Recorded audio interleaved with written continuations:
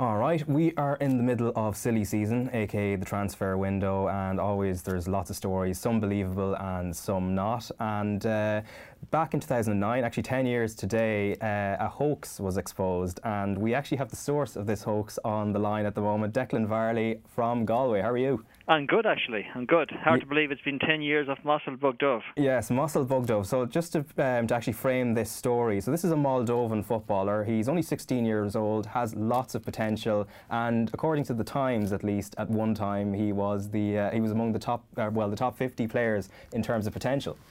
Indeed, he was actually. He was in at number 30 in the Times list of top 50 players. He was ahead of Ozil and Lewandowski, so it actually didn't work out as well for him as it did for the others. But he was highly regarded at one stage. Yeah. So just to paint the picture of maybe why you created this this character or this player, Masal Bugduv, why did you do it, and what was the situation with gossip columns in and around that time? Well, sort of around that time, really, you were depending on.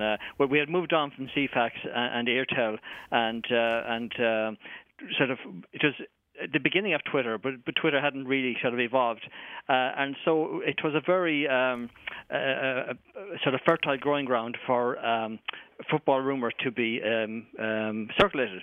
At the time, as you know, as a football fan, the football transfer window is fancy time. Yeah. You scour the media during all of this month, or these 2 months or 3 months in the year, whereby you hope that your team will be signing the next Ronaldo, the next Messi, whoever it is. But and often, sort of a lot of the time, it's just sort of total rubbish, you know. And in one sense, what got me thinking about it at the time was that it's the only element of information in which we're prepared to be fed rumour or falsehood in one sense. And I think football transfer speculation was the original fake news way before Donald Trump came up with the term. It's because if we were fed news, say general news, and we sort of only expected it to sort of had a 10% chance of it being true, you wouldn't really accept that. Yeah. But with football transfer speculation, we always do. So I think that I wanted to make a point about how far a fake player could fly if he was invented. So I came up with the idea of a social experiment whereby I would create a fake player. I gave him a name of Masal Bugduv because it was the phonetic spelling of Masal Bugduv, which is my little black donkey. The short story by Pádraig Ó Conairí. He's the writer from Galway in the 1930s, whose statue is actually in the middle of Ayr Square. And he had a story about a donkey, about a man trying to sell a donkey, a useless donkey, and trying to get a better price from it than it was actually worth. Now, in one sense, this was a great metaphor for the transfer market, because selling useless donkeys is what the transfer market really is. It's about agents selling players for a higher value than they probably have. So I just thought that would be the name I'd go with. I spelt it Masal Bugduv as Masalbugduv, and I had to give him an existence. Now, I didn't want to make him a superstar at the time because it wouldn't have flown if he was. I really wanted to make the point that he had great potential. So he was going to be young. He was going to be built like a tank, like Wayne Rooney. He was going to be based in Moldova, where, you know, people sort of on this side of the world actually wouldn't be following Moldovan football to the extent that they would know whether he existed or not. So I went onto the Moldovan Wikipedia page and I just added him to the Moldovan national squad. And so in that, I also gave him an assist in his debut for Moldova. I didn't want to give him a goal. Yeah, I didn't want to make him totally incredible. So, and it was the goal was scored. Now, at the time, there was a player playing for Moldova called Bugiev. Bugiev actually scored against Ireland in the qualification rounds for the 2018 World Cup, I think. So I think there was a little bit of confusion because Bugiev and Bugduv sounded very similar. But this was back in 2009. Around the same time, the movie Borat was out. And you may remember from Borat that he had an agent who was a slovenly man, overweight, unshaven, but the kind of agent you would like to have to get a deal done for you. So I gave him an agent called Sergei Yelikov. And so Sergei Yelikov was the man who was issuing all these press statements on behalf of the young 16-year-old Masal Bugduv, who had great potential. It was also the era when Sepp Blatter and Cristiano Ronaldo referred to footballers' contracts as being akin to slavery. These are remarks which caused great furore at the time in 2009 when they were said. So players at the time were in general seen as being mouthy and whiny and demanding. So it was a sort of very good environment into which Bugduv could arrive. You know, he had a comment to say about everything. He issued a statement about the interest in joining Arsenal. And I then framed these in the style of Associated Press reports. I just start out every report with AP Moldova Tuesday, and then, a comment from Bugduv, and just send it out online, never publishing it anywhere, just saying on chat boards and message boards, have you seen this? And it flew around the world. It just picked up, because football fans will be searching for key terms like Arsenal or transfer or whatever, and it just sort of grew legs and legs. I then wanted to develop him further. I had him picked against Luxembourg to play in a World Cup qualifier, and he came out with the proclamatory statement that I will destroy Luxembourg and then join Arsenal. But so all the Arsenal fans, and it was on the BBC chat boards as well, were saying, "Wow, who's this guy coming through?" At the time, Arsenal were renowned for buying potential, a lot of potential which didn't really, wasn't ever fulfilled. But so he was a real character in one sense. He was mentioned on Sky Sports News in the line of lists of players who were linked with different clubs. Sort of during the summer times when really, you're just trying to fill space. I think Mark Hughes, who was manager of Man City at the time, was asked if he'd buy him, and Mark, just obviously never heard of him, had just said, yes, we would not rule anything in or we would not rule anything out. Actually, just on that, because the fact that he even just said that, because obviously there are scouts and things that deal with that, and they have their transfer departments, but even the fact that maybe he didn't want to pretend that he didn't know of certain players, fake or not, that says a lot maybe about the football industry too. Oh, it totally does. I mean, a lot of it is to do with, you don't want to be, you don't want to look foolish. I mean, you don't want to Bugduv to become suddenly successful, and Mark Hughes have said, I've never heard of him. But it's into that kind of environment that you could create something like this. And at the time as well, too, I think Harry Redknapp had said something like he had a go at unknown players in general, say, from the likes of Moldova and Lithuania. He made some comment about saying, well, I'm not going to go out and sign an unknown player from Moldova or Lithuania. So Bugduv had a lash back at that in one sense. So even this guy, even though he didn't exist, he was having imaginary spats with football managers. So basically the whole point was he was staying in the news for 3/4 of the transfer window in 2008, 2009. And as the summer progressed without a transfer, obviously he wasn't going to get a transfer because he didn't exist, which, is a bit of a disadvantage for a player, even though you see Mesut Ozil and you wonder why. But he was linked to Cork City as well in a move that would have seen him loaned to Reading to get around work permit issues. Basically, I just kept feeding I needed to have a constant flow of information about Masal Bugduv. And he got 1,000 mentions on Google, which was pretty good, considering he didn't exist. There wasn't any photograph of him. There wasn't any video of him. There were no interviews with him, audio or video. Yeah. So basically, he was 1,000 mentions isn't bad for a player who doesn't exist. But then he was named on the FIFA site and on goal.com and winsahar.com, the websites, as being the only bright spark on the horizon for Moldova, amidst all the nationalist strife that was tearing the country apart at the time. That the only bright spark was this young 16-year-old player, Masal Bugduv. So he was existing under the radar.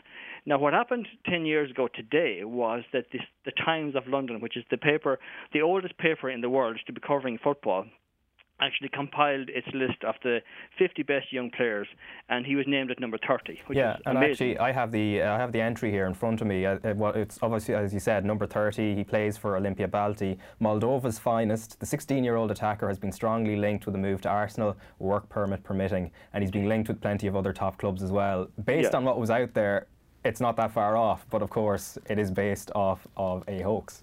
Totally. And that list was syndicated around the world because January, this time of the year, people see these lists. I'm sure they're in all the papers for the last while during the silly season of the transfer window, and people read them. People want to see the list. So that list was syndicated by the Times, who would be a very authoritative football publication, and that was sent around the world, and it sort of gathered legs. But what happened is a Russian journalist spotted it, a Russian journalist who covered Moldovan football, and he just made a comment saying, this player doesn't exist, you know. And this was picked up by Slate and a blogger called Brian Phillips, who then went on a kind of an investigative search to see what was happening here. And within days, they had sort of clarified that Bugduv didn't exist, but there was but he was at that stage. The Times realised this. They went in to take him out of the top. Instead of moving everybody up one and taking him out, they took him out totally, and they replaced him by a player who wasn't in the original top 50, a player called Jay Simpson, who ironically did play for Arsenal at the time. So he went from sort of not being in the top 50 at all to suddenly being number 30 in the world. And of course, when this mistake was highlighted, the whole Bugduv story sort of grew legs and got bigger and bigger and multiplied. And at one stage, on this day 10 years ago, he was on 106 million hits on Google. Right. So Bugduv was pretty big. And if I'd sold him for a penny a hit at the time, I'd have made a fortune. But it wasn't the case, you know. It wasn't the case at all. Yeah. Now, what's happened since, though? In one sense, though, the Bugduv story, it says more about the state of journalism than it does about the state of football, in one sense, because obviously someone was just asked to sort of pull together a list and went to Mr. Google, and Mr. Google will tell you everything. You know, sort of back in the day, starting out in journalism, you're always sort of told to you check your three sources: the guards, the priest, and the local shopkeeper, and so on, so on. But nowadays, people just go to Google to get the information, and that's obviously what happened then. And Masal Bugduv got legs and became the greatest player who never was. Yeah, and especially because you've done so much work around it. So the Wikipedia is one thing, which is often an easy way to start off, and then after that, those press association reports, or at least the fake ones, they would look legitimate to certain people who might not look too closely, and maybe that also says something about the state of modern journalism, because actually you could just make a phone call. I know Moldova would be a harder place, of course, to make contact with linguistically and otherwise, but the fact that it slips through the cracks does say something, especially getting up to number 30 as well, ahead of the likes of Ozil and Lewandowski. Indeed, totally. And I mean, even in 2009, there would have been video footage and photographs of Masal Bugduv. I mean, the fact that he made it so far, sort of through word of mouth, really sort of says an awful lot.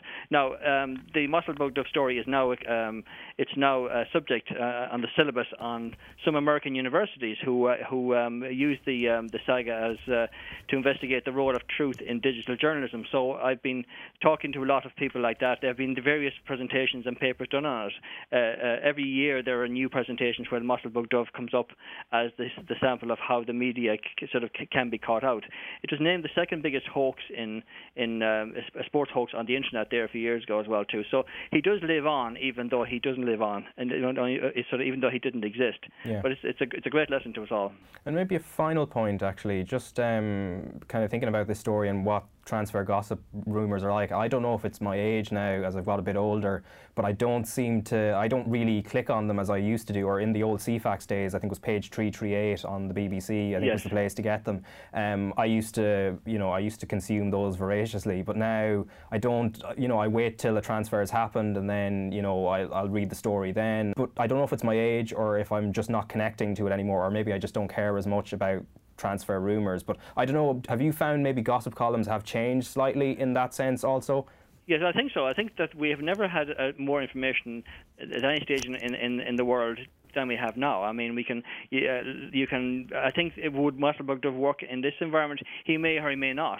It's just that everyone's a journalist now, and everyone can be an investigative journalist now as well, using Twitter. So I don't think he would have flown very long if he had been launched in 2019 as opposed to sort of 2009. I think too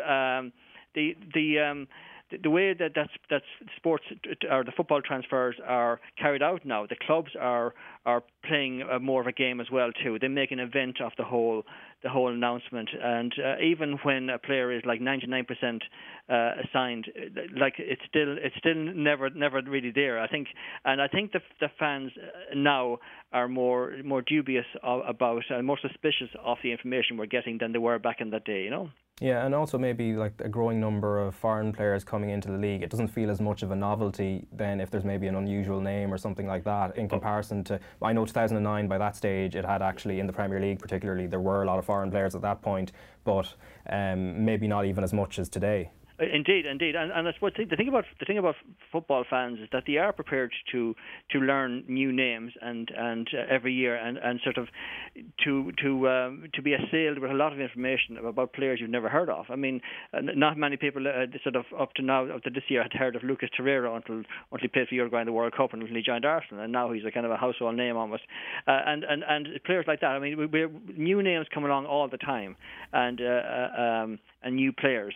And it's unlikely that Bugduv would be as successful now as he would have been 10 years ago. Yeah, and you mentioned the statue of Patrick O'Connor in Galway. Is there going to be one of Masal Bugduv as well, just with his notoriety? It's funny you should say that in one sense, because the pub in Connemara, Micheál Kine's pub, G. Kine in the far side of Connemara, where Patrick O'Connor used to drink sort of 60, 70 years ago, they were fascinated by this story. And there was a mannequin of Masal Bugduv wearing the Moldovan number 10 jersey placed in the corner of that pub for a while. So it was a real talking point. And Masal Bugduv lives on. I mean, every transfer window, I still do interviews about the Masal Bugduv story.